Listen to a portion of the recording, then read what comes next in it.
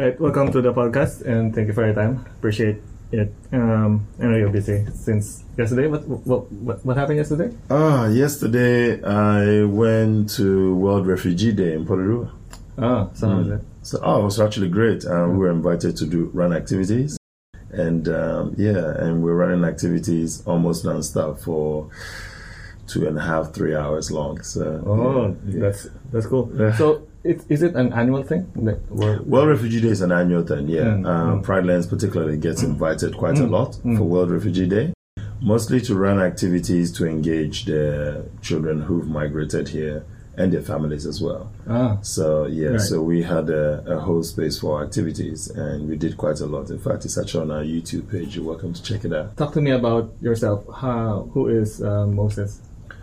Well, I originally came from Ghana. I am the product of a Nigerian father and a Ghanaian mother. And that's Africa. That's in West Africa. Yes. And I'm just from I'm just from one small part of it, which is from the western side. The west, yeah. Okay. All right. Go ahead. Sorry.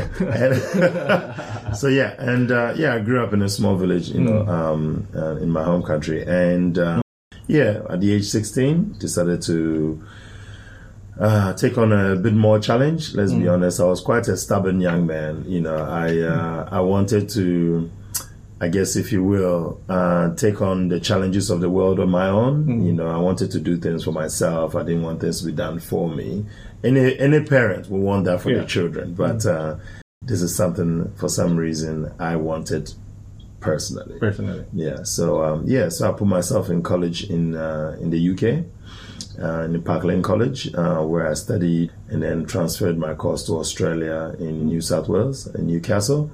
Did it for a while as well. Transferred it again here. I just kept moving around. And at some point while I was studying, I was also working with young people, because working with young people was a passion of mine. I always enjoyed the idea of working with other people, but young people particularly appealed to because of the energetic nature that comes with the work. And then of course, I was here in 2004, studied for a while, worked for other establishments, and created Pride Lands in 2006. So what did you study? I did medical science. Medical science. So that's right. Is it related with the work you're doing with Pride Lands? Or not really, no. It's actually far from it. I wanted to, my hope was to actually get into pediatrics and treat young people. But let's be honest, the work of a doctor, personally, from my opinion, it's a bit dull. It was a bit dull for me. I like the idea of engaging young people, but I wanted to engage young people on the active side of things. And after studying for a while, I realized I would get half of what I've always wanted to do, which is work with young people, but the other half was missing, which was the energetic side and the social development aspect of it. So so I gave up my degree in 2006. In the same year, I decided to create Pride Lands, and let's just say it all started from a drawing on paper like everything else, and then it just grew over time. So and evolved on its own. So did you start it by yourself first? I did, yes. I created Pride Lands from scratch. In fact, as a student, you don't really have the capital to start anything. Which is normal. But I had a vision that I wanted to do something different. I'd worked for other establishments. In Australia, for example, I was a senior instructor in 15 different extreme sports. In England, I was a group leader for a company called PGL.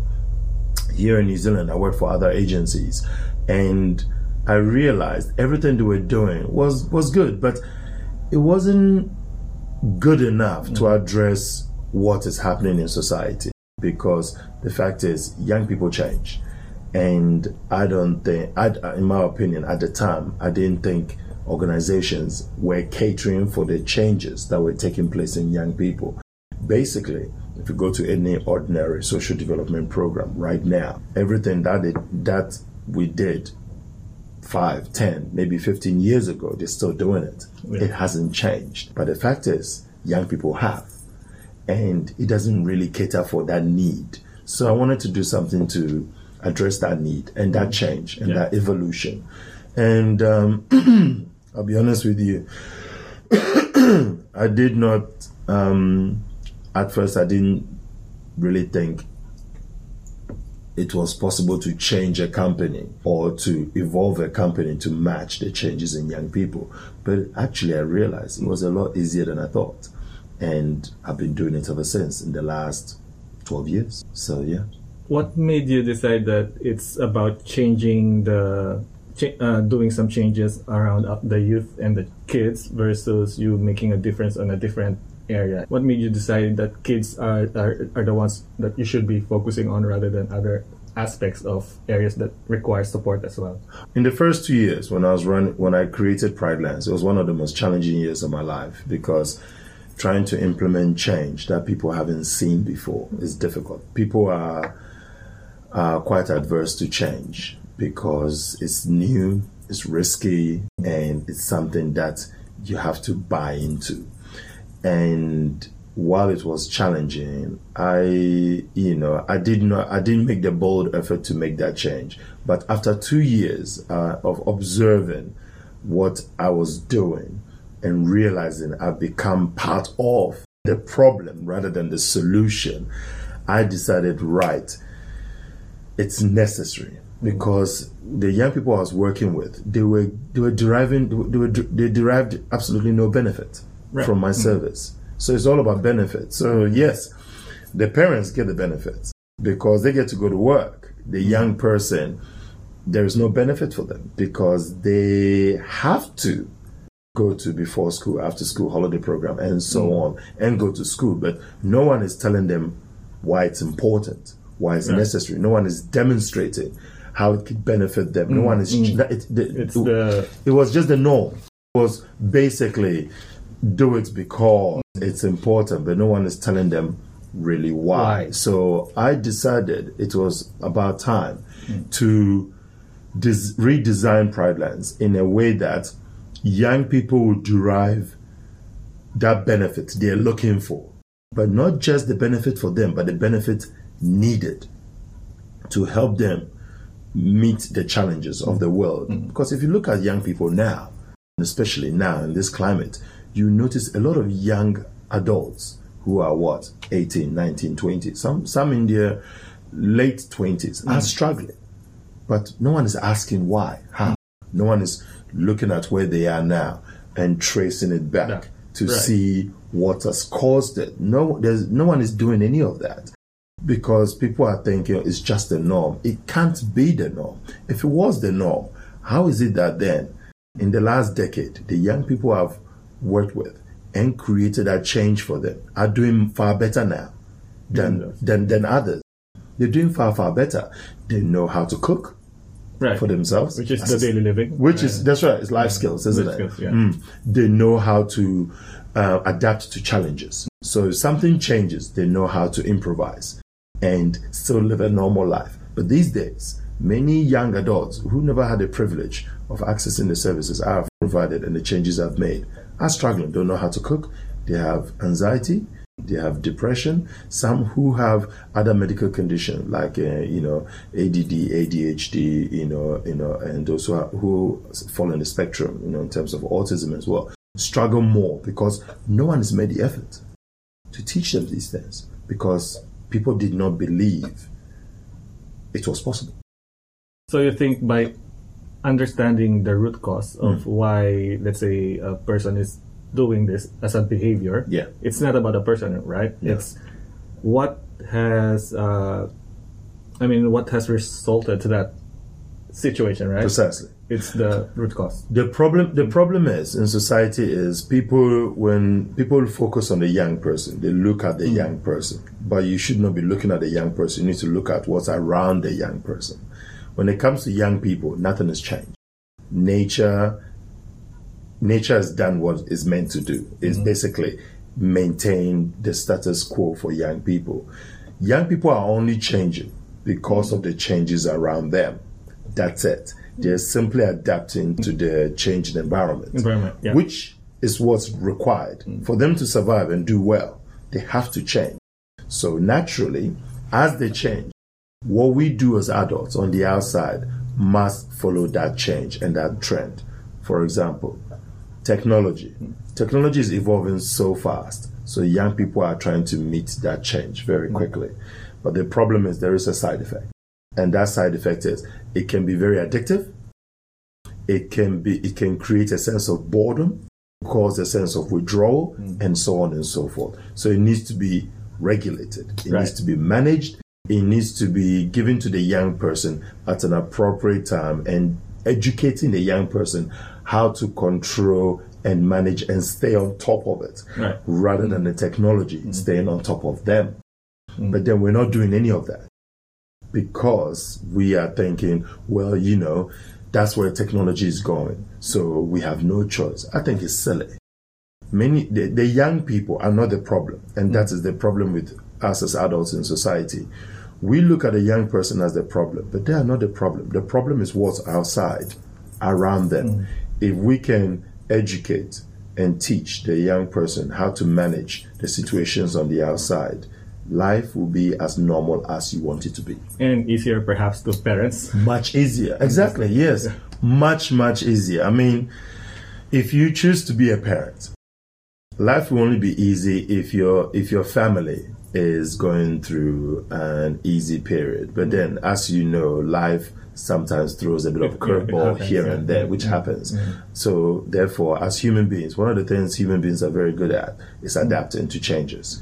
We often change our environment to meet what we need. But in this case, as you can see, we need to adapt ourselves back to what the environment requires, rather than the other way around.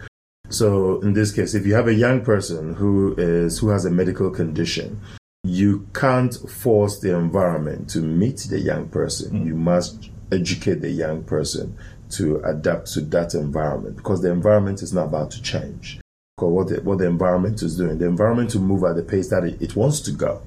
So technology, for example, if you decide, technology is the problem, you can't decide, no more technology. You can imagine what will happen in the world if you take away technology. It will cause chaos and panic and so on and so forth. So there are certain things you just can't change. It's like moving backwards.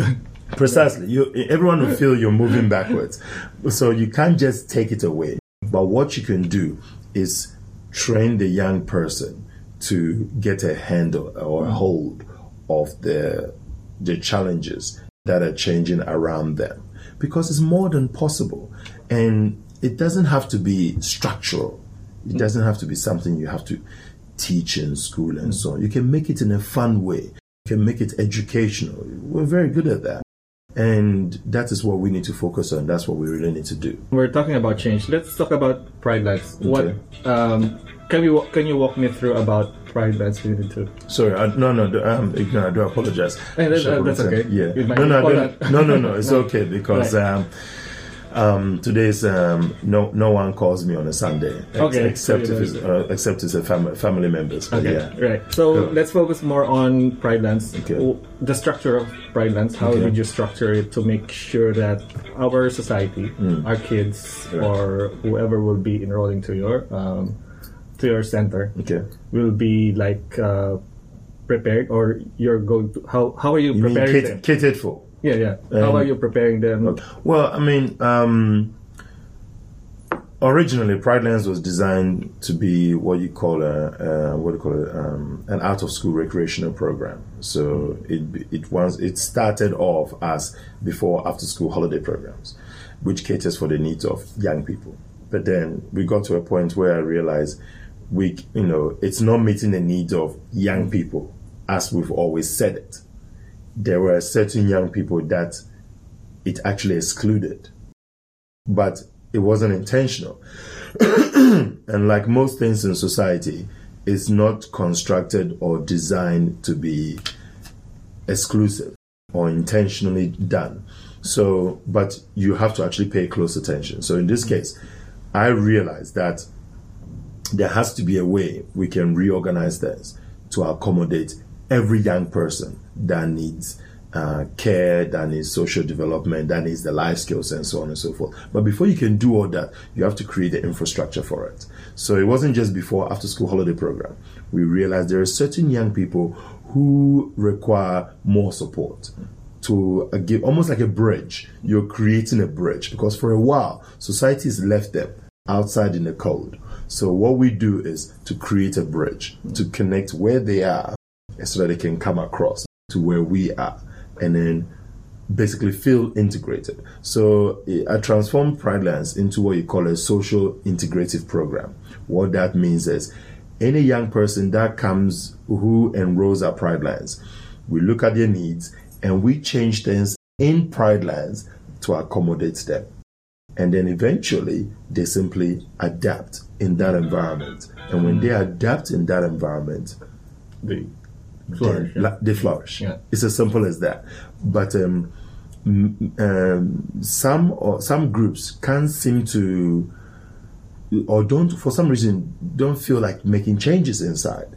You know, they want the young person to change, but the young person can't change. The young person, especially, may have certain conditions that prevents them from changing, because let's be honest, that change has already happened for them. So in this case, for most young people, especially young people who have certain medical condition like autism, I believe they actually have, they may have taken, I believe they may have taken the next step in our evolution. They seem to be, their senses are a lot more heightened. They seem to be a lot smarter. They seem to be a lot sensitive to what's happening in the world and what's around them. So their senses are a lot more amplified than ours is. The challenge here is people fear to integrate young people like that because they feel it's what you call a too hard basket, which I think is ridiculous. Because if my assumption is true that these young people are in the next step of our evolution, then we must understand how they've got to that point. But the only way you can do that is welcome them, is integrate them, not exclude them. Because if you exclude them, they don't understand why.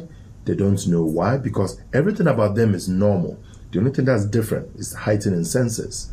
So by changing the environment so that they can come in and gradually releasing it to what it normally is, you give them room to adapt. If they've already adapted to that point anyway, then they can easily adapt to anything below that. And it has actually happened in my program many times.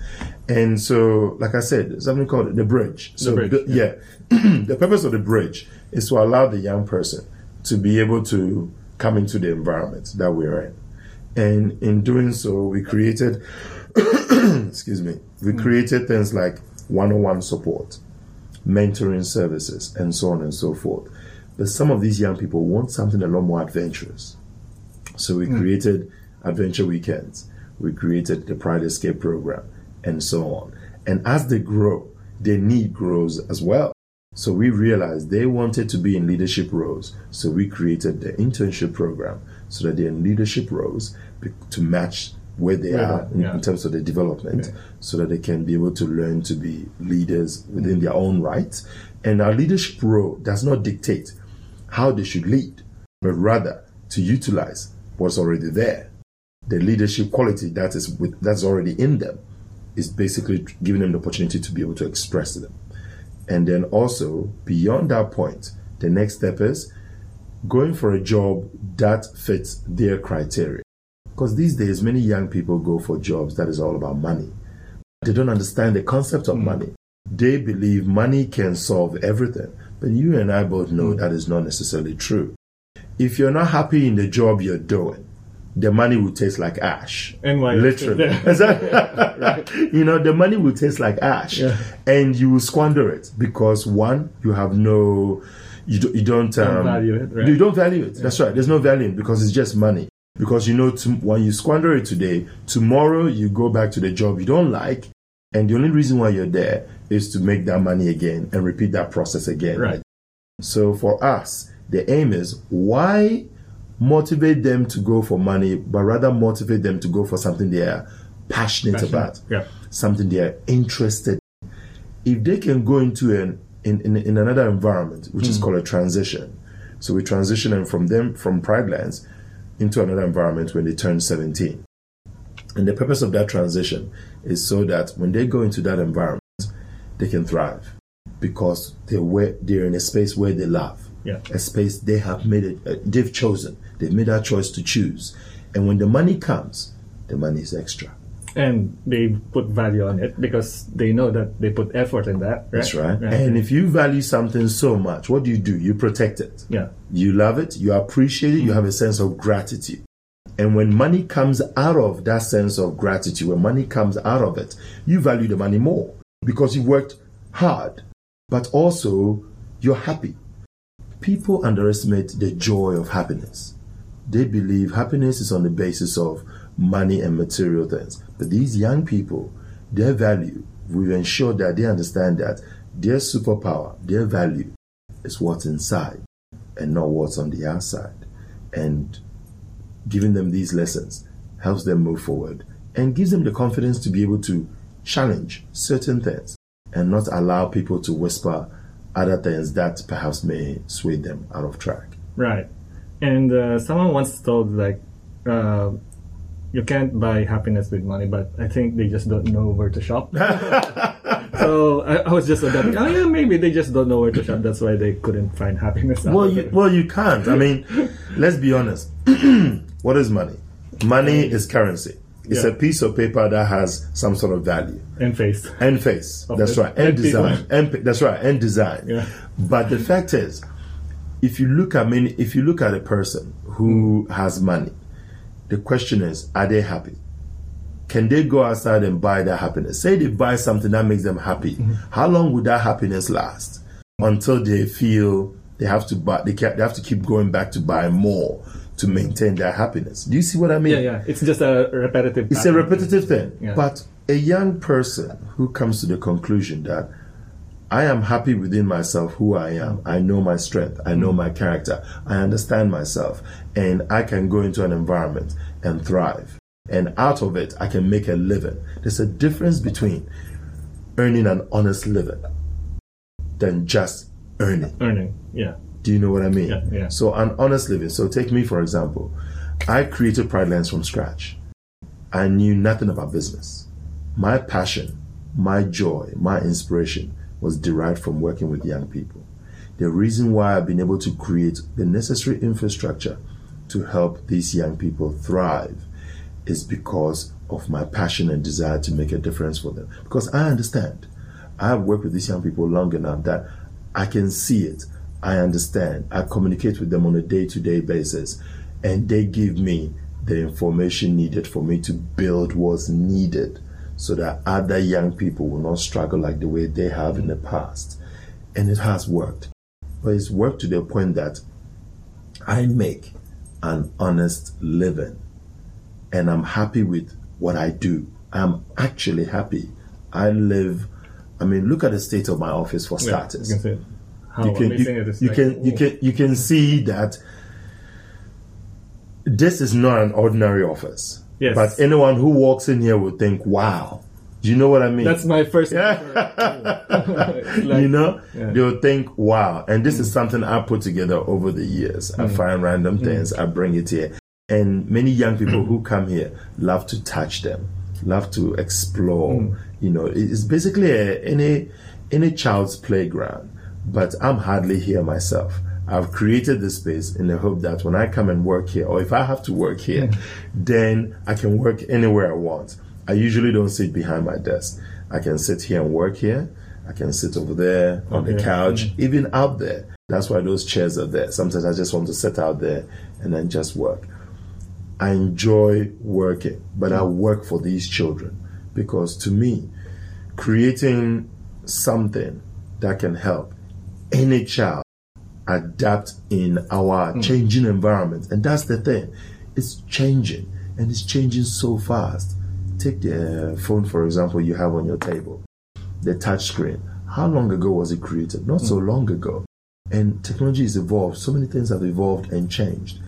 But young people are desperately trying to catch up, but they can't without the environment. We as adults have to create the environment for them. It's our duty, it's our role, it's our responsibility. Yeah.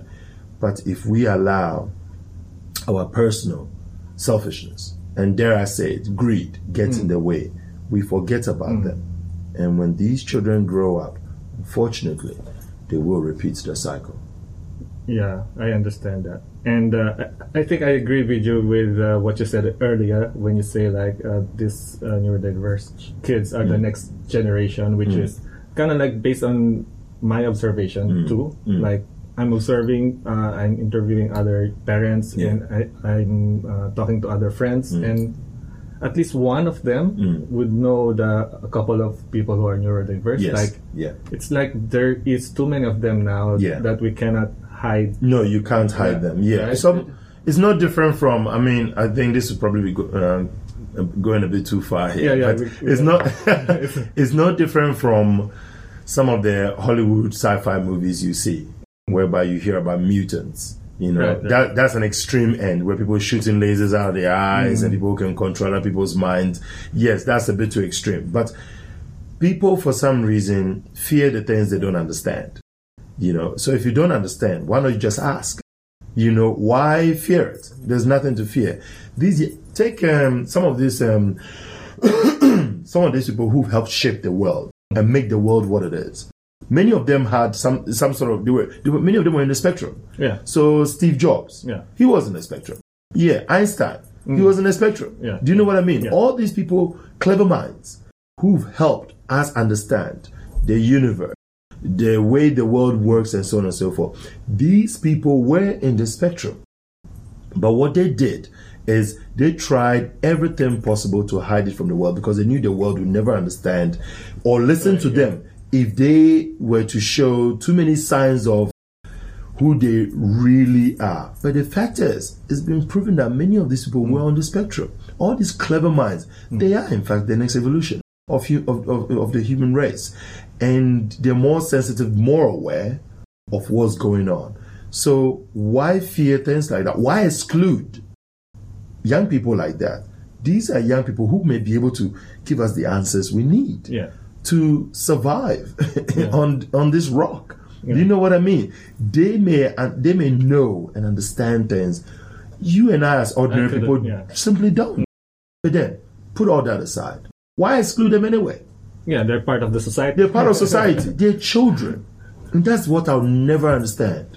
Why exclude them anyway? We talk about being a family. We talk about a team of what? 5 million? Or maybe about 5.5? I mean, we don't know what number it is now. But the fact is, we have come to the point where we just talk about these things. But our action says otherwise. These young people, they are a part of our society. They came from us. Yeah. It is our role, our part, our responsibility to see to their needs. And we need to change our environment to allow them to come in.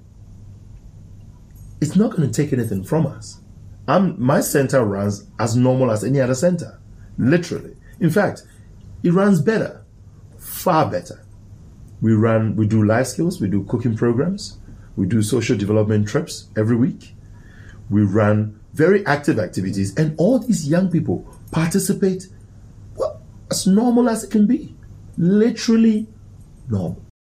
I've had people come in there, and when I tell them that more than half of the children here are neurodiverse, they say, wow, they can't even tell who's new and who is and who isn't. Is that important? I mean, the word neurodiverse, where did that even come from? Does it matter? Yeah. Do you know what I mean?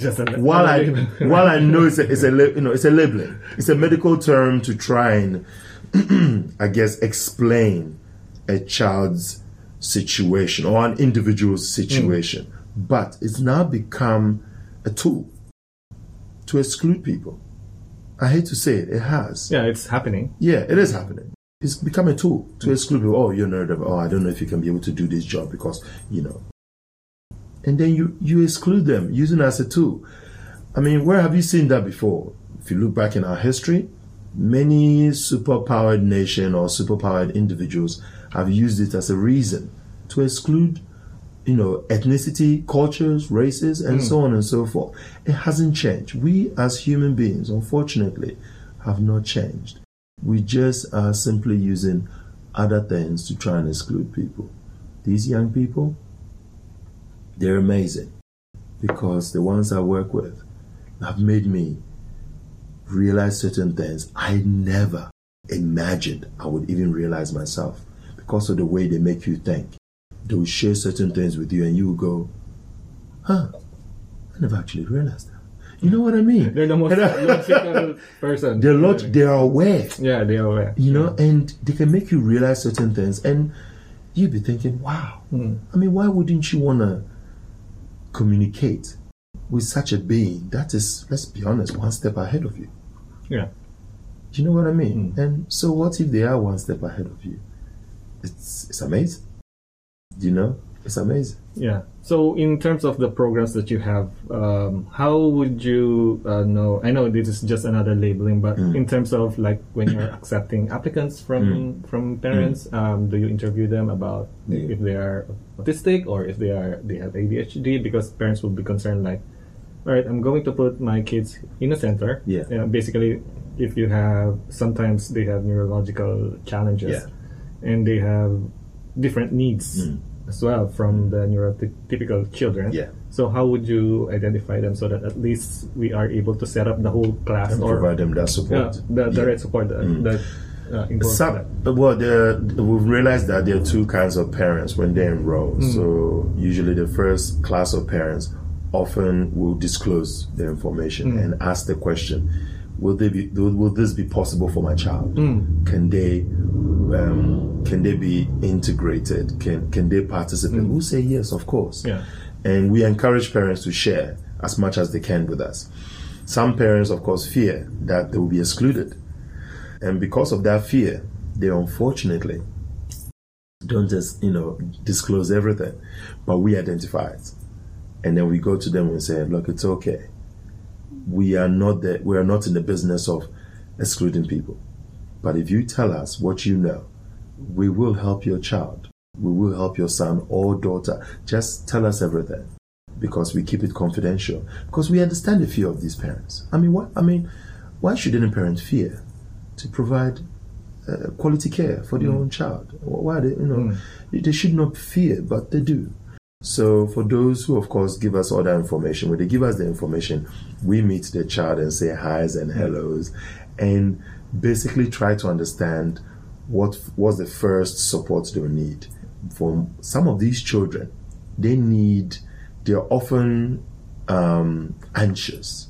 So they'll often cling to parents because they are a bit anxious about the environment, because it looks very active, it looks very energetic, everyone is happy. But that's good, because when they look into that kind of environment, they're thinking, ooh, I want to be a part of that, but I'm a bit worried, I don't know where to start. So we serve as the starting point. So we let them know, it's okay, take my hand, I will show you around. You don't need to play, just take my hand. And this is your way of showing that I'm non-threatening. So usually, in my case, being quite a big man, I often just sit on the floor. I like to sit on the floor. I just sit on the floor, and I say, and I just sit there with them, and get them to look around. And I'll say, "Come, take my hand. I'll show you around." It's a step-by-step process. Everything is a step-by-step. And then when you show them around, they look around, but they feel safe, because they're protected by big security man, so nothing can happen to them, So right. Take their hand and then go. And some of them, because of it depends on how big or small they are. So the big ones usually often like to gravitate strangely to the little ones.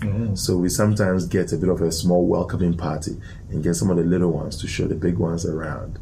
And because the big ones, they love to engage, but they feel more comfortable engaging something that's less threatening. Right. And having little children is incredibly less threatening. And that's a good way to integrate the big one. Sometimes it's the reverse. The little ones will go with other little ones. And other times we get some of the interns who are big to show the little ones around or other big ones around. But we as a staff try and gauge where the starting point will be. Will it be with us? Will it be with an intern?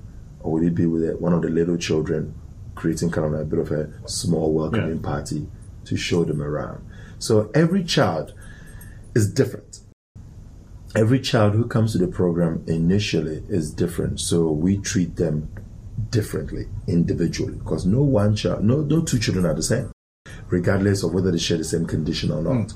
But because their upbringing is different, their character is different, everything is different. So we look at them from one person to from person to person, and everyone needs to be integrated differently. Right. Some will require a mentor. Some will, in fact, not come out of the house at all. So we send a mentor to the house. So you have cases like that? We have lots of cases like that. Okay. Where the young person, in fact, there was this boy I met 5 weeks ago who had not come. He is 8 years old, hasn't come out of the house since he was young, which is quite long because of his anxiety. So I went to meet him. I went to his house. And on that day, after 15 minutes of just having a chat to him, I was able to take him to Water Workshop. Wow. I was able to take him to a cafe. I was able to take him to, what was the other? Time Zone. So all these places that are loud and boisterous and quite, lively. He was so amazed because he's never been to Water Workshop. So that's his first time? That was his first time coming out, wow. yeah. So the family were quite worried. They didn't think it was ever going to happen because that was day one. And naturally, when I showed up, they thought, oh my God, this is definitely not going to happen. Yeah. And I just sat on the floor, started having a chat. I told them about all these possibilities of places we could go and some of the things we can do that have been in the movies and so on. You're going to love the prop. And then there's this arcade place and so on. And he just opened the door and took a peek. And I looked at him and said, yeah, if you want to see it, my van is outside. You can go for a ride. You can stay close to me as much as you want, and we can do this. So just the two of you? Just two of us. Wow. For the first time? For the first time. 8 years in his life. He was 8. And he came with me. It was brilliant. I loved it. We got a free cake as well at one of the restaurants that we went to. So, and yeah, it was so nice to actually be able to do that for this young boy. And like I said, every young person needs a starting point. I think for him, the biggest curiosity was my hair. He's never seen any person with my kind of hair. With the dread. So he actually loved touching it. He asked if he can touch it. I said, yeah, sure. And he was touching. He says, how did you do this? I said, it just grew. And then I tied the ends. And then I said, where the lines are once upon a time where it started. And it just grew right out. And he was like, wow. He says, can I get my hair like that? I said, well, we'll have to give it a good effort if you ever want to get your hair like that. So curiosity. It's one of the biggest things. Every young person is curious. Every young person wants to play, wants to engage. That nature of play, that is the bait. So, because knowing that every human being, playing is our original root. We want to play. We want to laugh. We want to smile. We want to be happy. That's what I tap into, and that's what I'm looking for. So, enticing them with such adventure. It wasn't difficult to get him out. It wasn't. Maybe you have superpowers or something. Well, I don't know. I wouldn't say superpowers. It's more so truth. And because a young person, if you try to manipulate a young person, they will not trust you. They will know something is wrong because you're making it sound a bit too nice. But me, I said, look, it's exciting. This young boy did say to me, is it safe out there? I said, well, there are cars, but we'll be in a car, so we'll be safe. There's something called a seatbelt. So I explain the details, but I make sure that the truth is always there. I ensure that you don't focus too much on the negative, nor do you focus too much on the positive. You stay in the middle. Yeah. And because if you take a young person out and they realize that what you're saying doesn't quite fit, then they'll lose a bit of trust in you. They're smart. They know They know. Well, of course they know. Yeah. Because most of the communication is body language. It's not what you say. It's all in body language. And I just answer their questions. You keep it simple. You don't exaggerate. You just keep it simple and simply just tell them how it is. And the props, someone said, he's asked me, would the prop hurt you? I said, no, not. But if it falls on you, yeah, it could because it's big. Yeah. It's made out of something called fiberglass, some sort of strong plastic. And I said, all right. I said, just curiosity, but sharing truth to some extent. but saying to them, if you want to see more, I can show you. Why tell you if I can show you? Do you know what I mean? Yeah. So giving them the opportunity to come and do, because many of these young people, they've been on devices for so many years. Because that's where we live. Exactly. That's the window of their world. They've been on devices for so many years, and it keeps them safe. They feel they can live their world by simply being at home and staying on devices because it's safe. You can see it, but you don't engage. But I say to them, life is far more interesting when you actually can see it and touch it and enjoy it. And naturally, with my wonderful phone, I can show them some of the things I've done, some of the activities I've run, and then they're going to go, oh, wow. You know what I mean? Yeah. So I have something present I can show them to try and connect with the world they already connected to, and then say to them, I can show you this if you want. If you want to see it, if you want to touch it, come and see. And because for many, curiosity is the key. Play is the promise. And if they know this is going to be good because there's play involved, there's fun involved, there's a little bit of an unknown but exciting, they will come. And that's the joy. How many centers you have? I have three major centers. Yes, and all of those 3 centers are applying the same concept or idea. I mean, same structure. They have the same structure, but they do it in their own way. What do you mean about that? Well, so in my center, for example, I have a way of doing what I do. So in my center, I do my trips on every Wednesdays. In the center in Wilton, they do theirs on Fridays because it fits their structure. Yeah. In my center, the children are a lot more energetic, far more energetic. It's because that is how I have motivated and encouraged them. In the center in Wilton, for example, they're a little bit less energetic and less adventurous.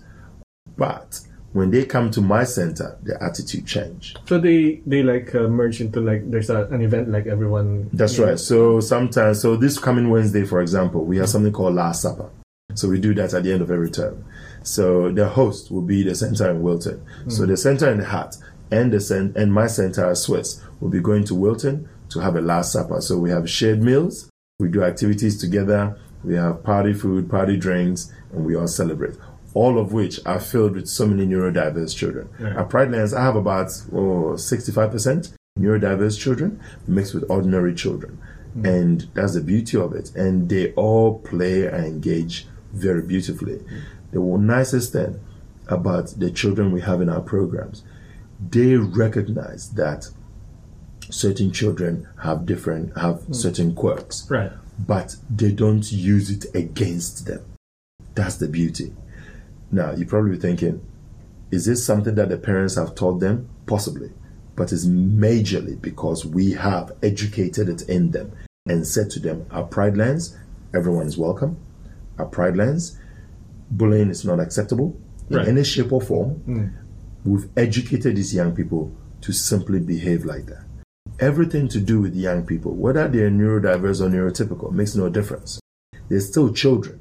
They do what children do. Children don't wake up in the morning and decide to go and hurt people. They don't act like that. It's not the norm of children. Yeah. That is something an adult would do because that's something they've pre-programmed or pre-planned. Young people don't think like that. Young people play. When things go wrong, you educate them on how to play nicely, rather than assuming one is a bully and the other is not. Do you know what I mean? Yeah. So I think we as adults, we've gone a bit overboard on classifying children as bullies. These so-called children, who perhaps may be bullies, they did not grow up, they were not born bullies. They changed into one. Because for 2 reasons, in my opinion. 1, because they were not educated to do better. And 2, because of the labeling. When you label a child as a bully long enough, it will be a bully. Yeah. There you go. I think I agree with you on that. A child is not born as a bully. I mean, obviously, no one is. No one, right? But again, it's the environment around the person. There must be a reason why the child is acting like that. Yes, there's always a reason. There's always, you will not act like without any reason at all. Yeah. And, with your programs and life skills, can you walk me through how you navigate the life skills? Well, the life skills, the major one is, of course, our cooking program. So we change our menus every 2 weeks. Every 2 weeks? Every 2 weeks. Because at the end of the day, we want them to learn something different. You can't teach a child to cook the same menu for the rest of their... like, again? You know what I mean? Yeah. They'll be bored of it. It's ridiculous. Yeah. You know, there are millions of different recipes.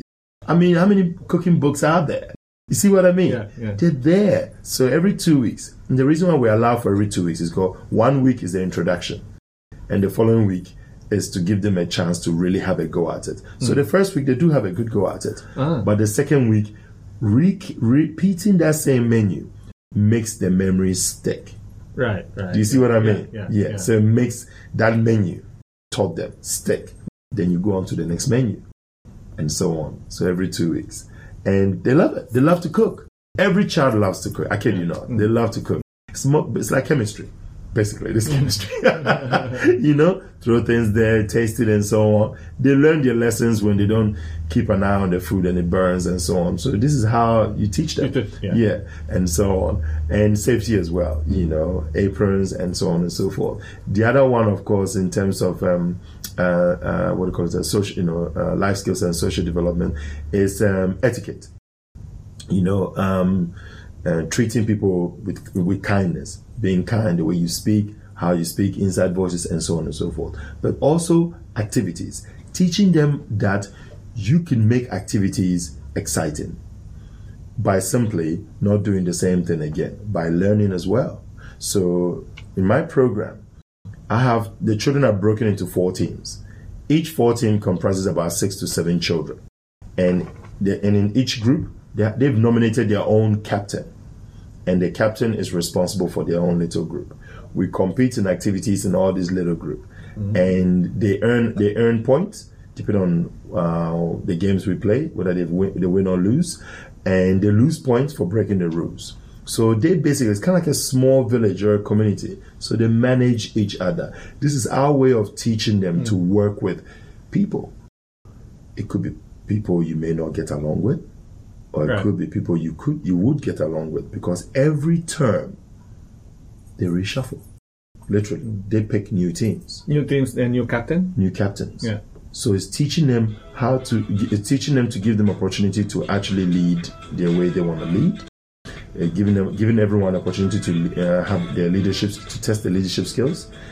Giving everyone the opportunity to work with different people. Right. Because the truth is, one day, they will go into the real community and they will face these things in jobs, in their community itself, engaging other people. These are real life scenarios. We've simply downgraded into that so that they can learn how to engage people socially by doing it in the program. Reshuffling them ensures that there is variety so that they have opportunity to meet different personalities. Right. So that they know how to engage different personalities. Because if you don't teach them these things, when they go into the real world and they can't engage a personality they've never encountered, that can cause a problem. The reason why many people have problems at work and so on, because they are personalities they've never come across before. So they have to learn very quickly on how they can work with a certain personality and so on and so forth. The other one, of course, is activities. Being able to be creative. Creativity is not about coloring and drawing. I think we as people have lived in a world whereby we believe that coloring and drawing is creativity only. No. There are other aspects of it. There's millions of aspects of it. So one of the ones which is running activities. So the children in my program love activities. Yeah, they love activities that involves a lot of thinking, teamwork, and individual challenges. So when they're running activities, the children in my program have come up with, this term, we've done 76 activities. Just this term alone, which we have 1 week of it to go, which is this coming week. Yeah. And by then, I believe we'll hit the 80 mark or just above. That'll be 80 activities in one term.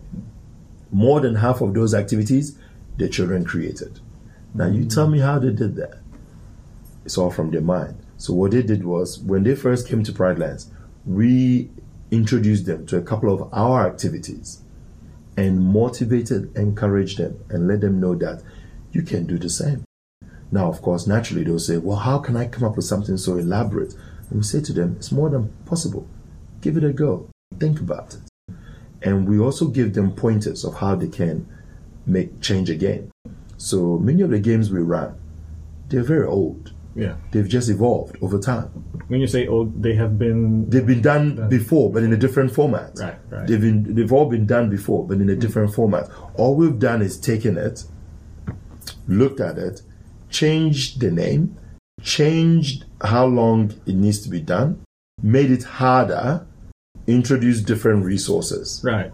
So we've basically created a hybrid of a very old game. That's it. That's all we've done. And that's what we teach these children. But children love challenges. So if you do the same activity with all the resources, everything exactly the same, it loses its luster. It's old, it's stale, nobody wants to do it again. But if you make it harder, if you make it challenging, if you take away resources so that the children have to think a lot harder to try and beat that challenge, that's what makes it exciting. Right. And the most important part as well, never let them win. What do you mean by never let them win? Every parent would love to let their child win a game to make them feel better. Okay. But how can you teach them to challenge themselves if all you're going to do is let them win?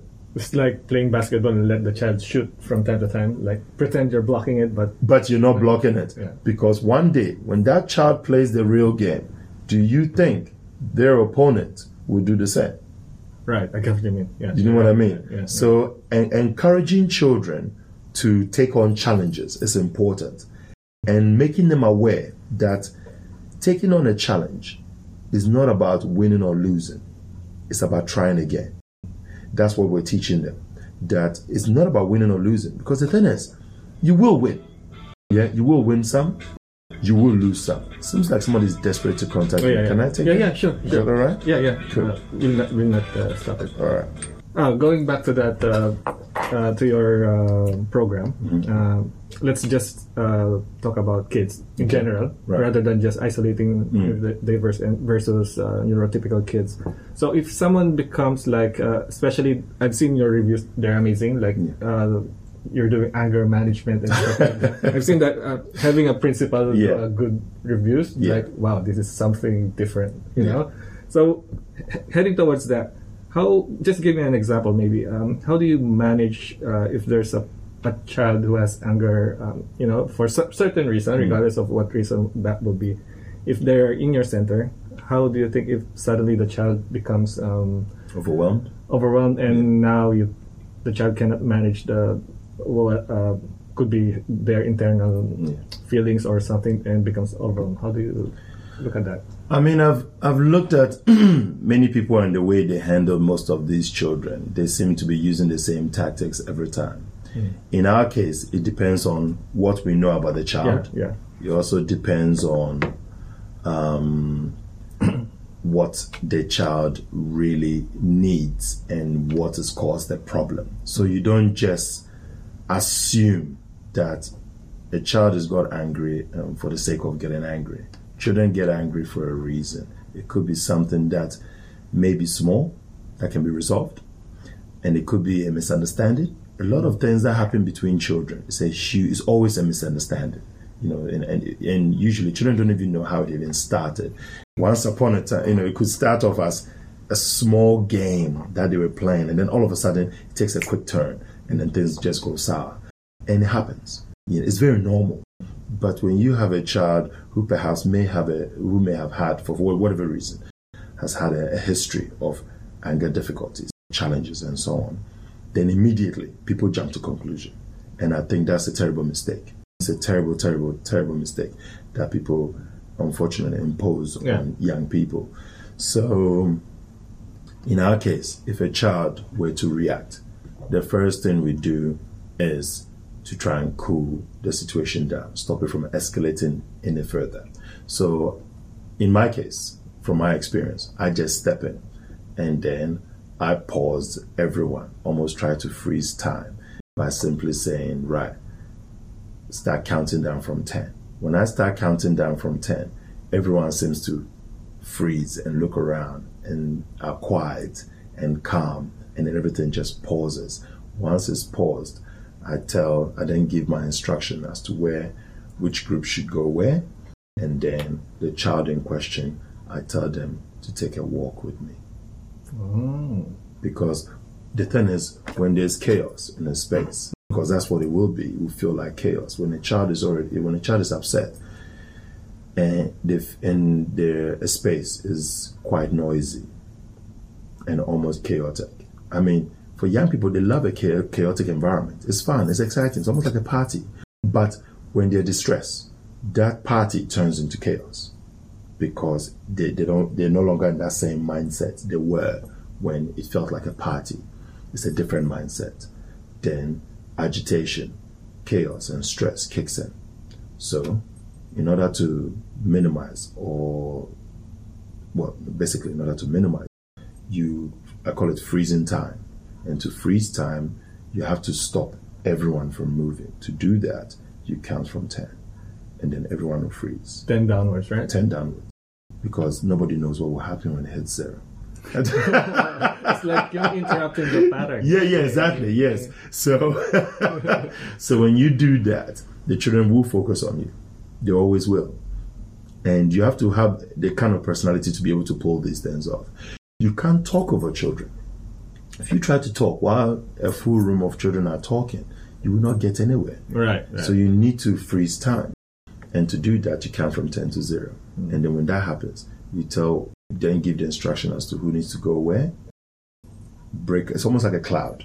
Break up the cloud, focus on the young person in question, and you tell them, it's okay. Talk to me about it. I want to understand. For many young people, they just want someone to understand their pain.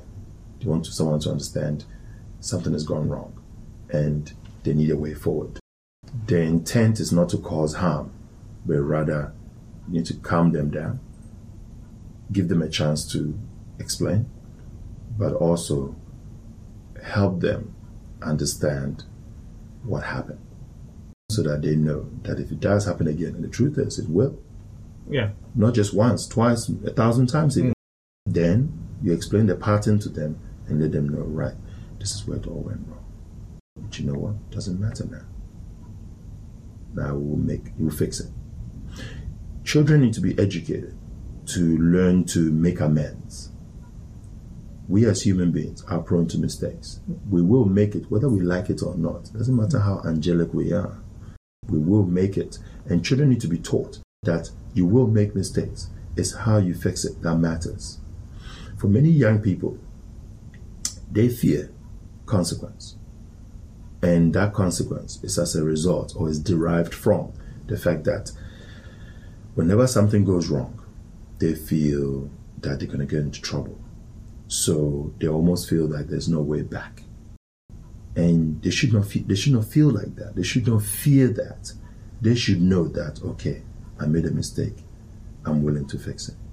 That's how they should feel. Yeah. Because if they know there is a way to fix it, then they will be a lot more calmer. Their anxiety will not be too high. They will actually be calm.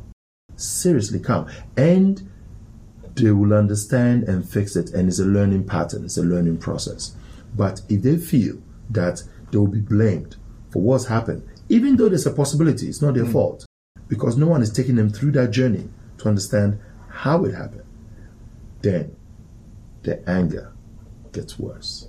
Do you see what I mean? Yeah. So it's almost like taking a bit of their soul, bit by bit, which is unfortunate. Yeah? And if you do that, they'll get angrier and angrier. Because then they'll get to a point where they'll feel, well, then no one is going to believe me anyway. So what's the point? Right. Yeah. Do you see what I mean? No one's going to listen, so why bother, right? There you go. Do you show them the repercussions as well? Like, if you continue to do this, this will be the end result. Oh yeah, you have the conversation with them. They need to know what the future will be like. Okay. Especially for children who are neurodiverse in this case. Because For children who are neurodiverse, they've been shielded for so long, they've not been taught the meaning of consequence. That is one of the problems, because they've been protected by their parents who love them. That consequence hasn't been discussed with them. So when many of these young people go through that pattern or that troubles, I take them through that journey, but make them aware that there's always room to make amends. And you have to be willing to make amends. And it needs to be honest, because this is for your benefit. Right. Not for other people. To make them understand that it's for them, not for you. Not for anybody else. Just for And if you do the right thing, people will respect you, people want to engage with you, people want to play with you, because it's the right thing. And you've done the right thing. Regardless of what others do, you do the right thing. But this is where it all went wrong. Just be careful next time. You need to make amends. How do we make amends? Apologize. Yeah. Let them know you will not do it again. And let them know it was an accident and it will not happen again, and so on and so forth. But next time, if it does happen, you will do community service, your team will lose points. Right. So the team losing point, which is their community losing point, all of a sudden you're using the community as a way of using as a disciplinary process. Because if the community loses point, then the community will say, John, you need to listen. You need to, you know what I mean? And the community will help you get the young person to educate the young person even more. Because as an adult, many young people have come to the conclusion that, the adults feel they know it all, But if the adult has support from the community, right, then it must be right. Then what the adult has said must be right. So the community will feel, you know what, we're suffering as a result of your action. You must not do it again. They will help you manage the situation. Right. And the young person wants to appease their community.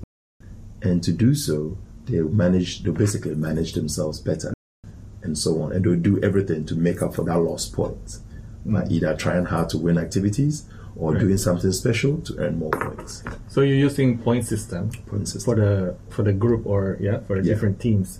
So you mentioned about the money last time we talked about how they manage money. Oh, Pride Fair. Yeah. Pride Fair. So I like that idea. So can you talk to me about that? Well, the Pride Fair is a very simple concept. So basically, for years we were thinking about how we could teach children about the value of money. But so we came to an idea, and the idea was to run a fair. But the fair does not run on a real money system, because that would be a terrible loss if there's real money involved, because they will learn nothing. So we decided to create our own money, our own fake money, which we call the Pride Dollars. So at the end of every school holidays, the children discuss with their friends or acquaintances or other children in the program, and they come up with their own store idea. And the idea is for them to have a store. Then they go home, talk to their parents, and decide what they're going to sell at the store. They also create their own signs. So they create their own signs. They price their own items. It can be recycled items, upcycled items from home. It could be toys and games they no longer want. Right. It could be jewelry their parents want to throw away. It could be shoes, clothing, anything. Real things, actually. And if some people don't have material things, they naturally come up with an activity idea. Because you can run an activity store. Some can run a service store. In this case, doing nail polish, nail polish and all that bit.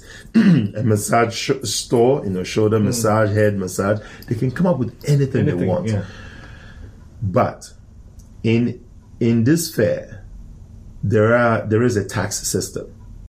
Just like a real world, yes, there is a tax system. But the tax system only applies to sugar and technology products, because the intent is to educate them more.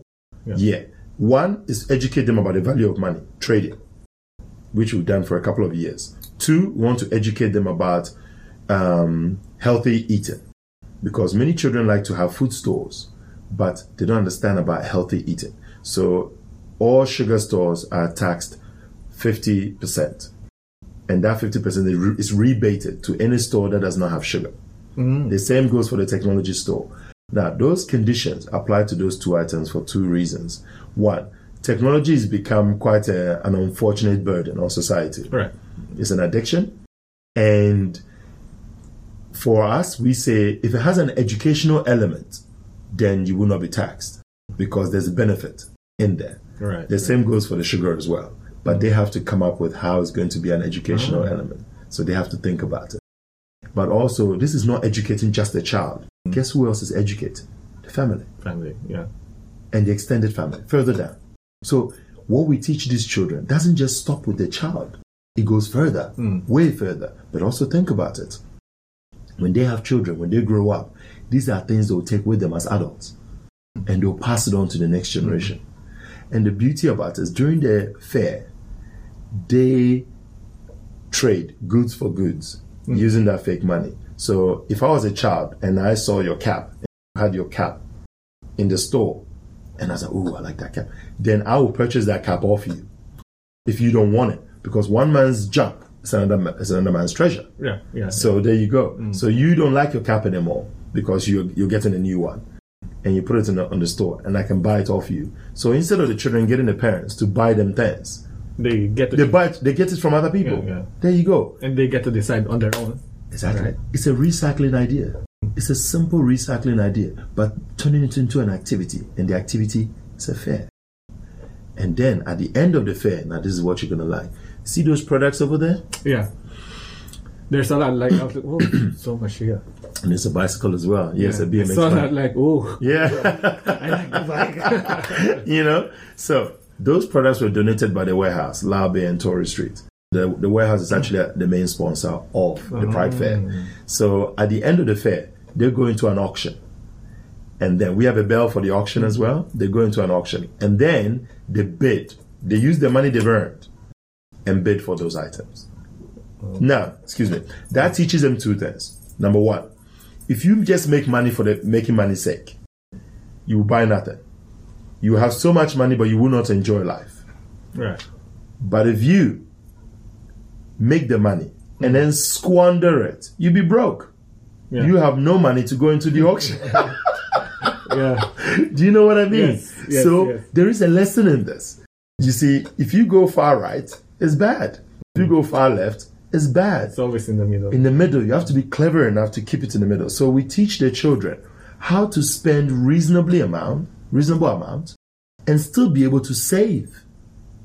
So if you want to go on holiday, how are you going to do that? You earn the money, but are you going to decide, well, I'm not going to eat, I'm just going to eat toast for the rest, until I go to my holiday. You will not be healthy enough to go for that holiday to begin with. You'll be sick. So you have to eat well, but still be able to save for that holiday.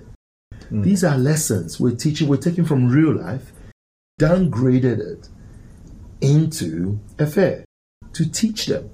But do you think the children know that? No. To them it's a fun activity, but it's a lesson.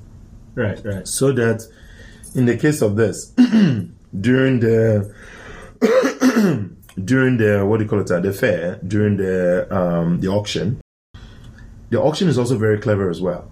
So during the auction, you have to be careful what you bid for. If you bid for something you don't want, well, that's a waste of time then, and money. Money, yeah. So you have to be clever, but also the children go into partnerships. They do this on their own. They partner with other people. They say, hey, look, would you like to partner for the auction? And then they say, sure. And then and I'll stand there watching these children communicating like business people. No, literally communicating like business people. And I've seen some of the children who are talking three-way conversation, and they're talking about, right, we're going to partnership, but at the end of the auction, who's going to get what? How are we going to split it, and so on. So they either make a choice to split the money equally to go into the auction, or they target the items they want before the auction, buy those, and then decide to split it. Sometimes, one or two occasions, there is a bit of a dispute. They have to go for arbitration. You also That's right. They have to go for arbitration. They have to have mediation. It's essential because these things happen in real life. Yeah. There's always dispute in every scenario of every human being's life. It's no different from my center. So during the fair, especially, sometimes last school holidays, we had two disputes. No, literally two. because one was from two brothers who decided to go into business together. They bought all the items. One bidded for something he desperately wanted. The other one did not want to bid for it because his money was also tied in that product purchase. Yeah. So he said, no, that is our dispute. I don't want it. My money is tied in there. I said, okay. How much did you both agree to go into business with? They said 50-50. I said, okay. You can spend your 50% of your money on the product, but you have to return the 50% back to your brother. Solve the dispute. Simple as that. Not complexity. But in the mind of a child, it's complex. Yeah, of course. But we as adults who are experienced, we have to listen to the dispute first, and then come up with a resolution. There is no right or wrong. There's just what was agreed on originally. That's where we start, because that's the contract. And then work from there. And then that makes things better, because they go, right, fair. It's fair. Because I agree to this. It's also teaching the children to be honorable. To be honorable to their word. To be honorable to their agreements, and so on. You can't change your mind in the middle of things just because it's not going your way. Yeah. So all this is teaching them. In my case, I ran a police store last holidays. I only arrested one person for breaching the breaching the rules, which was one of my staff, and he was bailed out by a child. Yeah. So a child bailed them out, but asked them to pay them interest for them getting bailed out of prison. So there you go. You know, who came up with that idea? As in the Pride Fair? Yeah. I can't remember, to be honest. I think it was probably a collective decision from myself and the other mentors, because we're looking for ways to try and prepare these children for the future. See, there's no like a special grocery store. I was talking to you about that, right? That's why, like, we're as parents, like for me as an example, we wanted our kids to be integrated across schools. We don't want to put them like in a special education. We don't have special grocery, special I don't know, hospital or whatever. Right? It's always like everyone is integrated. So that's why we're not gonna put him in a special school, because otherwise he's not gonna learn about the daily living skills, life skills and stuff. That's why I don't think it's right separating and segregating or excluding young people just because they, in your belief, they fall in a too hard basket. I mean, what is a too hard basket? It's ridiculous. It's absolute nonsense. My program is a very good example that young people can be integrated successfully. It requires some effort. It's not a lot. It's really not a lot. In fact, it's actually enjoyable to integrate a young person successfully, knowing that they can thrive like any ordinary human being. And you see, I see it every day, right before my very eyes. You know, it's nothing. It's not different. Yes, they have a different brain pattern. Yes, they have a different way of doing things compared to you as an individual. But excluding them does not make it better. It doesn't make it better. You're telling them something, which is they're not needed, they're not wanted, and you don't care about their existence. Right. And you can't be telling a child that, because you create doubt within them. And it's wrong. It's absolutely wrong. And I say adults or social development agencies out there who are still doing it should be ashamed of themselves. And schools, in fact, should really be ashamed of themselves to actually sit there and think that the wise thing to do is remove a child because they feel they can't cater for their need. Yes, you can. You just have to make one or two changes there. And the changes can be restored at a later date once the child is integrated fully. Because the idea is giving them time and support to go with the flow. It's like a wave. And in order to fall within the pattern of the wave, when you go into that wave, it will be difficult to follow the pattern. But eventually, you will follow the pattern. It's no different. It's not different. I agree with that. And it's always like, once the child is fully integrated, they will cope up. Well, exactly. They will cope. They will adapt. Children are the most the most and the best adaptive creatures I know. They can adapt to anything far quicker than any adult possibly can. Even though we have the knowledge and experience of the world, but children can adapt faster. They can learn new languages if they wanted to. We can't. Yeah.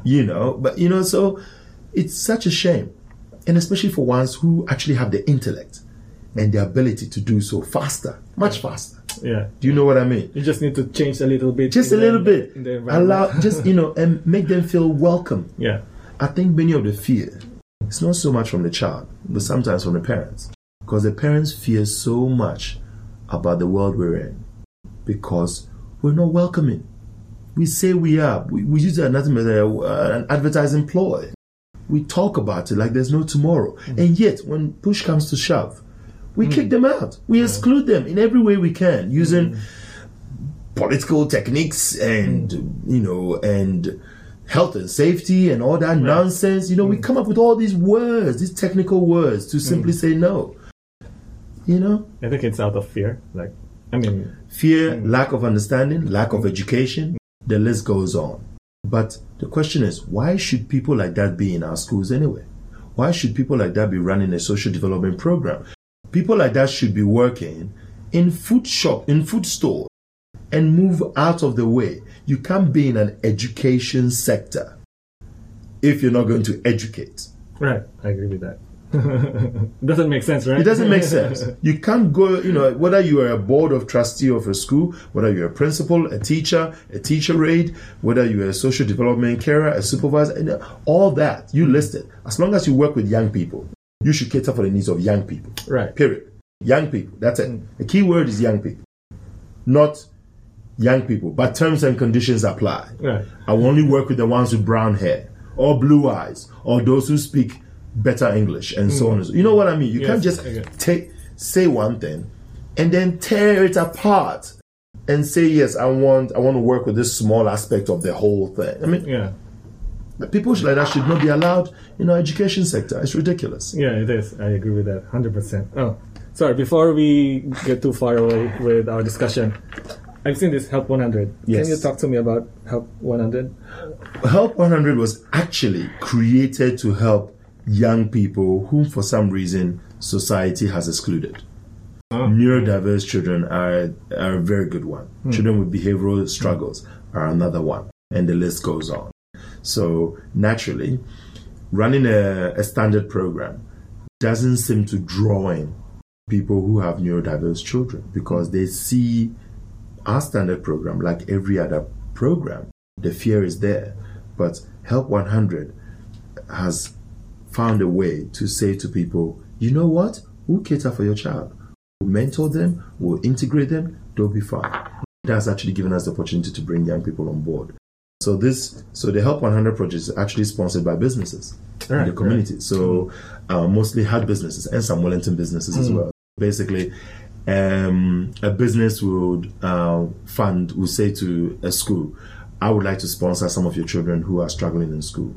And then they give the funds to us. We send a mentor in to help that young person to integrate. Simple as that. How did you invited some of the businesses here who will be participating in the Help? On foot. Yeah. I do things the old-fashioned way. So I go door to door, and I've been driving. I spent 6 weeks driving all over Wainui, Lower Hutt, and Upper Hutt, talking to businesses, literally door to door, and asking for a meeting, and if some can't talk to me on the spot, I come back again and talk to them, and literally door to door, because people know about the challenges out there, but many of these businesses are interested in people who have a solution, and it will be hard for them to listen to someone who has a solution if I write to them, because so many other people write to them. So I said, why write to them if I can just skip that whole line and go straight to the door and knock on the door and say, I have a solution. I can help these young people. I can give them a normal life. They need a bit of help. Because many of these young people, their family are struggling as a result of, food crisis, the economy, and so on and so forth. So they need a little help. Getting a business saying, look, I'll sponsor your child so your child can get a one-on-one support, so your child can go to a good quality, program and get what they need from it and do well and thrive. It's just amazing, and I appreciate. I have the greatest appreciation for all the Help 100 sponsors who've come on board to support all these young people.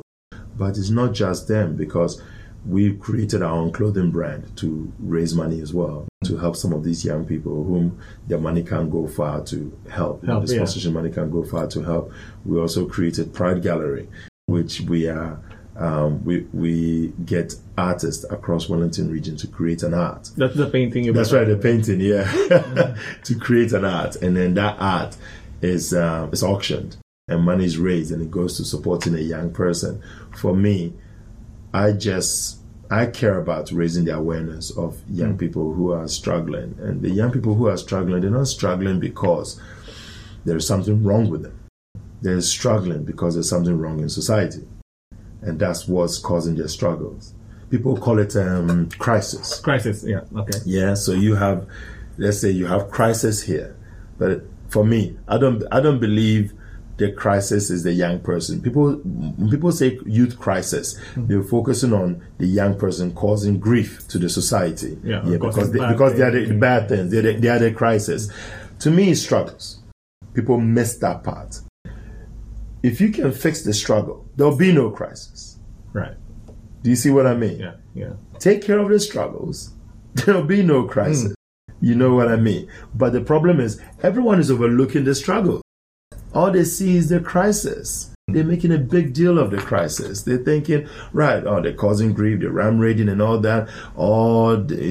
Then they blame each other. Society was so hell-bent on pointing fingers. I feel sorry for moms. I really do. I feel sorry for, parents whose children are neurodiverse, because they get blamed first. If they can't blame their parents, they go to blaming the government. And the government, naturally, would throw money at everybody, say, look, take the money, but it's not being targeted. They just chuck the money, and then sometimes the money is mishandled, misused. It's not educational. There's nothing in there. Everything Pride Lands has created, it's not funded by the government. None of it, not a penny. We created, manufactured, established every single one of these entities that's designed to help these young people move forward. Every single one of them. And imagine if one establishment like us can do that, what is stopping the others who, by the way, have money to do this? Yeah, the funding or wherever the money is coming from. That's what I was hoping. When I look at the products, the images, the videos you have online, like, oh man, if all schools across New Zealand is doing the same kind of, like, teaching the kids how they do in life, teaching how with money, especially. Yeah. If all the schools are gonna be doing that, especially childcare. We're gonna be in a better position. Oh yeah, far better. Yeah, far better. Yeah, and. These things are possible. It's more than possible, because I've proven it is possible. My team and I have proven it's more than possible. So then the ultimate question really is, what is stopping others from doing it? Yeah. That's the question, isn't it? Yeah, it is. What is stopping them from doing it? It's possible. I've demonstrated it. It can be done. I do it every day. So what's stopping others? Or what's the excuse? What's the excuse? I don't know. I'm just trying to rephrase some of the questions. Yes. Yes, what's the excuse? Yes, but I guess I believe in two forms of caring. You either care and believe in helping these young people. Yeah. Or you just care in general. There's a difference, right? That's the difference. Yeah. You care in general, because nobody really, I don't believe there's a person who get up and say, well, I hate children, because nobody will say that. But because people care in general, because that's society's expectation. Yeah, you care in general. But to truly care and put an effort and do something constructive, productive, knowing its end game. And in this case, for these young people, for us, the end game is producing decent adults and individuals to benefit us all. Yeah. Decent. That's it. Yeah. I was actually thinking about it many times. Like, I understand this, probably me complaining, but yeah, if I will be able to see a huge improvement, not just for my autistic child, but across my kids. Yeah. There will be time between me and my wife spending time together. Yeah. It will be like because they are now independent at home. They can probably cook. If you're teaching them life skills like that, they can probably do whatever they want at home as long as it's safe and it's very healthy for them. And I think it will be more time for me, more time with my wife, rather than just worrying about what's going to happen tomorrow. Is it going to be a messy home? Are we going to do more vacuuming because you know what I mean? It's like that. So if we are able to improve the condition, I'll just use that term, condition, the condition at home, with respect to how the kids are taught from the childcare, that they are able to now navigate the life skills, being able to be independent. I think it's a win-win. Yeah, no, it is. Yeah, I agree. I mean, I met a lady from Upper Hutt City Council, and she used a phrase, and that phrase was, she says she sees Pride Lands as the third place, and which was quite an unusual phrase. Never heard of the third place. She said the first place is home. Well, that's the beginning. That's the love, the caring, and so on. The second place is school, because you need education to be able to get into the real world and apply those skills and so on and so forth. But she believes the most important place for her, especially in this day and age, is what she calls the third place. And she sees Pride Lands as a third place because we provide the glue that connects the beginning and the school. Because what Pride Lands does is things that they learn at school, for example, they're all theory, very few practicals. But what we do is we have put the life skills around everything. So many of these young people now know how to, now can apply chemistry to food. Right, because of the mixing part of it. Right. And now they're learning about money management, which is something they do at school. Maths. They do maths, but we've translated it into something a lot more practical, which relates to life, real life. So Pride Lands has got them a lot closer to what their society, their reality will be. So you have the school teaching them these things in theory. All we've done is taking what's from their house, put it together, and translate it into something that will one day be a reality for these young people. And if you look at it as well, for the, when it comes to the caring side, we actually care enough that we educate these children. We are patient, we are there, we understand them, we see to their needs as individuals, but also teach them to also be a collective. So they know that they can build their confidence within themselves, but also a sense of respect. So they have the respect for themselves and for each other as well. And learning and giving them, basically, the intent is not to tell children how they should live their lives, but to give them all the experiences available.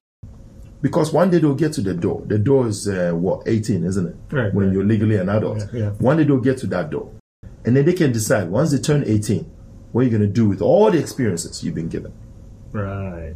You can't tell somebody what to do. I make sure my team are very careful about that. I say, no, you're not, we give them the experiences. And we give them access to all the knowledge, the options possible. That is why anything we don't know, we take them on a trip, so that they go and learn it.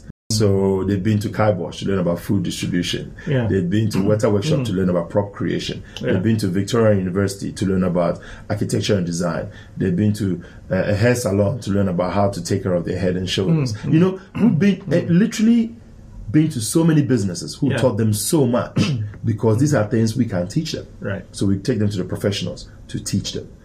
And then when they get to that door, to make the decision as to how I'm going to utilize all the skills I've acquired as an adult. So how do you select the location that you're going to, go to Weta? How did you select the locations that you're going to go? Or Basically, so the intent is to teach the children about props and design. We can do props and design. You put them in a That's place right. who does so precisely, yes. Okay. So we say to the children, right, Would you like to learn about props and designs? Yes. Would you like to go to Weta? Yeah. We talk to Weta. We take them there. Right. Last week, they learned about the history of pasta. Right. From an Argentinian family. Because as it turns out, some of the history of pasta is not just from Italy. It did not originate fully from Italy. It came from Argentina. That's right. I know. Hey, I know that. I think it's so. You know what I mean? Yeah, there you go. And so there's a restaurant in town. I've forgotten what it's called.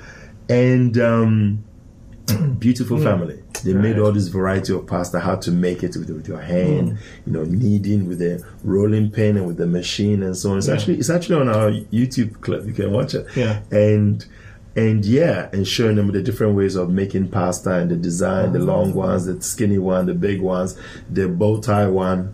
The children loved it. It was such an experience. Wow. And he gave them beautiful history lessons around it while he was doing it with them.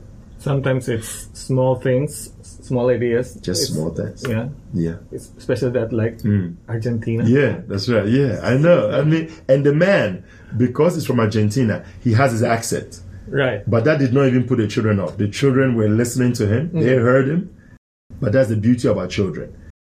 Because they are accepted. Because in their mind, it doesn't matter where you're from. Or your accent. You are teaching us something. And that's all they cared about. Yeah. They respected him enough to listen, follow, and they had such a good time. Do you know what I mean? Yeah. So it's amazing. It really is. And you see, this, like I said, these things are possible. They're more than possible. This is giving these children an opportunity to excel, to be more. The purpose, in my opinion, the purpose of our existence as humans, when we have children, is to make sure our children can not just survive, but can thrive, right, and do well. That's the aim. For me, growing up in a village, that was basically it. Your children are your lifeline. One day the sun will set on your time and will rise with them.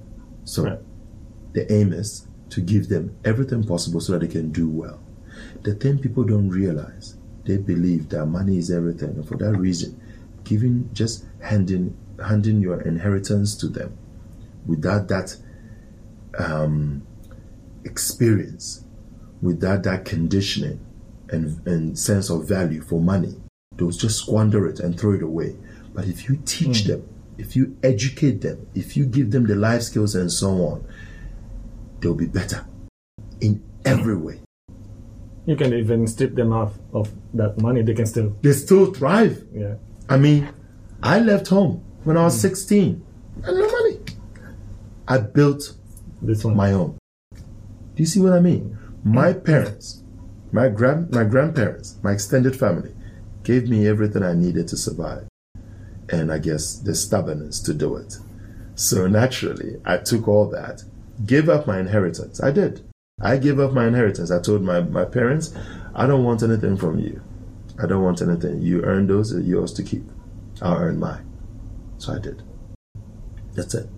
If my sons, because I have 2 boys, if my sons can do that, then I've done my job as a father.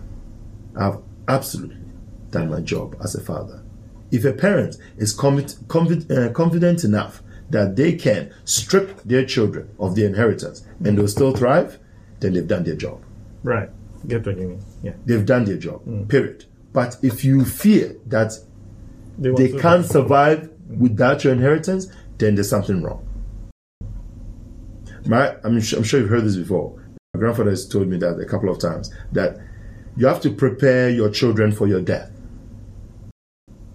No parents, I don't care who you are, going to live forever. So you might as well prepare them. Many parents have this belief that they're going to be there and protect their children. It's a terrible mistake. You have to educate them now. That's why many families bring their neurodiverse children to me so that I can prepare them. Because the thing is, if the world is not as welcoming, right, and they go into other environments which they may struggle in, at least with me, I'm willing to accept them I'm willing to prepare them so that when they go into that environment, and whether they like it or not, they have no choice. They will go into that environment sooner or later, but it will happen. Yeah. So It's a matter of time. It's a matter of time, isn't it? So all I do, everything I do, is preparing them my own way. Just preparing them, giving them the tools. It's just tools. It's just handing them tools. That's it. That's what I'm doing. Tools that I can't give them, I get somebody else to give it to them. So to me, everyone in Wellington is nothing like a village to me. Right. So I am basically say I could be the father of Pride Lands. But as the father, I can't give my children everything. So I'll send them to their uncle. Right. Who perhaps, runs a pasta business to teach them about the journey of pasta and how it's made. Or take them to hair chair, teach them how to clean themselves properly. Do you know what I mean? Yeah. In my village. It doesn't have to be all of you, right? Exactly. Yeah. In my village, everyone had a hand in raising me. Everyone. My uncle included. Uncles included. My cousins, my nephew, my extended, everyone had a hand in raising me. That's why I had an advantage in life. And I'm giving these children the same advantage. Giving them access to everything. Yeah. Wow, that's amazing. I think, are you going to expand? You should put many centers. That's how I see it. I mean, it's not about expansion. It's about getting it right. Yeah. I mean, like, if there are more centers like you, it's amazing. Wow. Well, for the time being, I like the centers we have because we're delivering for Central Wellington. We're delivering there, and we're delivering in the heart. Eventually, I look to build a center in Pororua because I want Wellington to benefit from it, and I want to ensure that the will continue to spin. Right. But I want to make sure that I do it in a way that even in my absence, because my time will come one day. Yeah. And I need to make sure that in my absence, it's still going to run. It's still going to run the way I've created it. And that it will grow. It will continue to grow because it's not going to change. Pride Lands has been changing for years. It's been evolving for years. Based on the surroundings? So when something changes in the surroundings, it changes. So I'll give you one small example. Recently, you've heard about young people refusing to go to school. That's frequent now. That's recent. That's right, yeah. And very frequent. We've come up with a way to solve that. We just have to implement it. That's it. So it's a matter of action, right? It's a matter of action. So we're waiting to have a conversation. But first, we need to make sure that what we're currently doing will continue to spend so that we can then focus on that and get many of these children to school. We have a way forward. Right.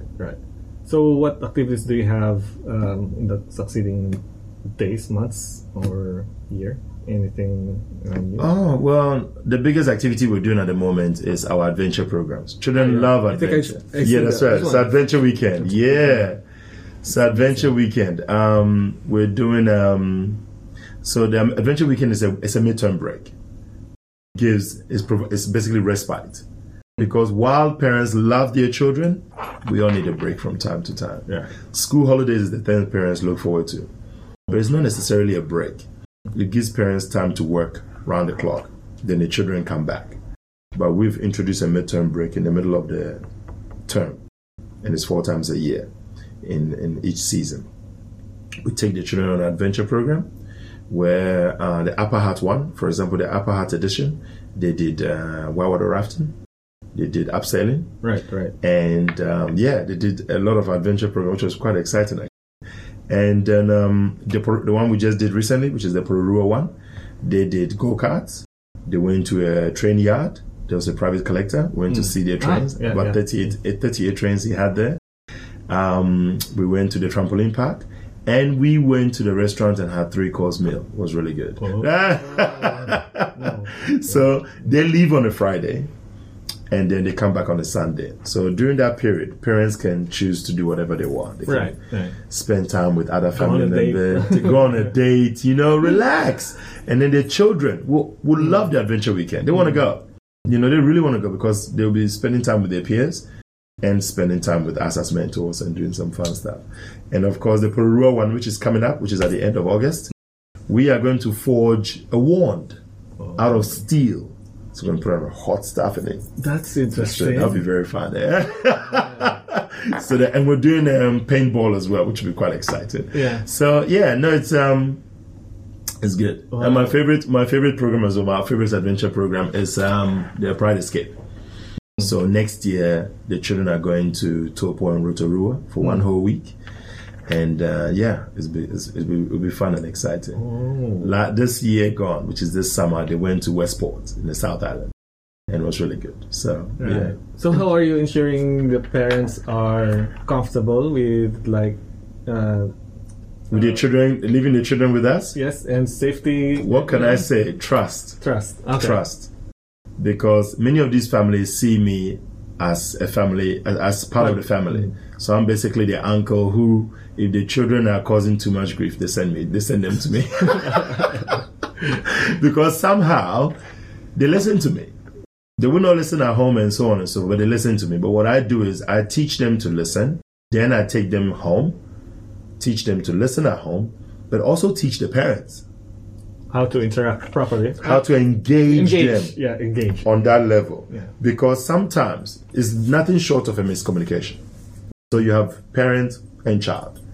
Sometimes the conversations are not like this. It's like that, or like this. So my aim is to try and line them up. Yeah, that's what I do. Especially for traditionally as a dad, there's this concept of because they're children, you feel like you're on top of things, and then no, you shouldn't be talking to me about that. I just don't have the right term. Well, the children have to be. Respect goes both ways. I respect the children I work with. If I'm wrong, I tell them I'm wrong. I have no shame in saying I'm wrong, because how can you educate children to be respectful and to say they're wrong if you don't accept you're wrong when you're wrong? Do you know what I mean? Yeah. Because that's a double standard. If you do something like that, you lose trust. Yeah, you lose trust very quickly. But if the children realize, oh wow, Moses is still willing to accept his wrong, it doesn't become a big deal. But the moment you lose trust, then it becomes a big deal. Then you have a problem on your hands. Then this is what happens. Right. But the aim is to not necessarily be on the same wavelength, but hear each other. But make sure that the child understands that as an adult, you can't do what I do. You do what you need to do. Yes, we'll listen to each other, but our action is different. Right. Do you understand what I mean? You need to explain it in a way they can understand. Because to children, they say, well, why are you drinking Coke? Why can't I drink Coke? Yeah. For example. Yeah. Because in my center, when I'm drinking ginger beer, none of the children will make a fuss about it. Because they know, right, Moses is drinking a ginger beer because he's an adult, he can afford a ginger beer, we can't. All they can do is say, Moses, can I have a sip? You know what I mean? So they are asking. They're showing respect by asking. Sometimes I'll allow them to have a little sip, or I'll simply just say no. I'll say, during Last Supper, I'll buy you guys drinks and you can have it there. Do you know what I mean? Yeah, so they respect me on that level. So for me, it's not what I do. We will communicate on the same level. But what I do is different from what you should be doing. Right. Very different. So it's making sure that you explain that in a clear, concise manner. These days, young people feel, right, since we communicate on the same level, what you do, I should do too. Now, make sure you stand your grounds on that and make sure that they understand that, no, it's not. I, as an adult, can go out at a certain time of the night. Your child can't. Period, yeah. The rules are to be firm. Firm, yeah. Firm and fair. Oh, fair, yeah. Firm and fair. And once they understand that fairness, they'll listen. But you have to explain it. Because the fact is, you cannot implement it without explaining. Well, they can't they don't understand. Right. You know what I mean? It's like saying to a child does this. And then you say to them, don't do that. Bad child. But you don't explain to them why it's bad. They will never understand, because tomorrow, don't do it again. The next day, they'll do it again. Until somebody actually explains why. Why? Key word is why. You see what I mean? But then there is something my grandfather always said, which was, the young never do as they're told. And that's true. It doesn't matter how many times you turn. At some point, that light switch will turn on. But you have to repeat it. You have to keep repeating it. You have to be consistent. The moment you go out of character, they're going to get confused. And then they'll keep doing it. Because something has changed. But if you're consistent and you say, right, it is wrong, this is why. It is wrong, this is why. This is wrong, this is why. They'll connect it both. It's more planting it in the Planting it. Yeah. Repetition. Yep. They'll make that connection. It's almost like a live wire. 2 live wires going off to connect it to get power. But you have to keep bringing it close. There's resistance, but it will connect at some point. Right. Amazing. Any final message you want to tell? I think people need to be a lot more open to young people. They need to see young people for what they are. Young people. That's it. End of story. Whether they're neurodiverse, whether they're neurotypical, whether they're something else, doesn't matter. They're young. And being young means they lack experience. It's our job, our role, our responsibility to educate them and to use every asset available to us to do so. So, yeah. Thank you for your time. Appreciate it. Cool. Thank you.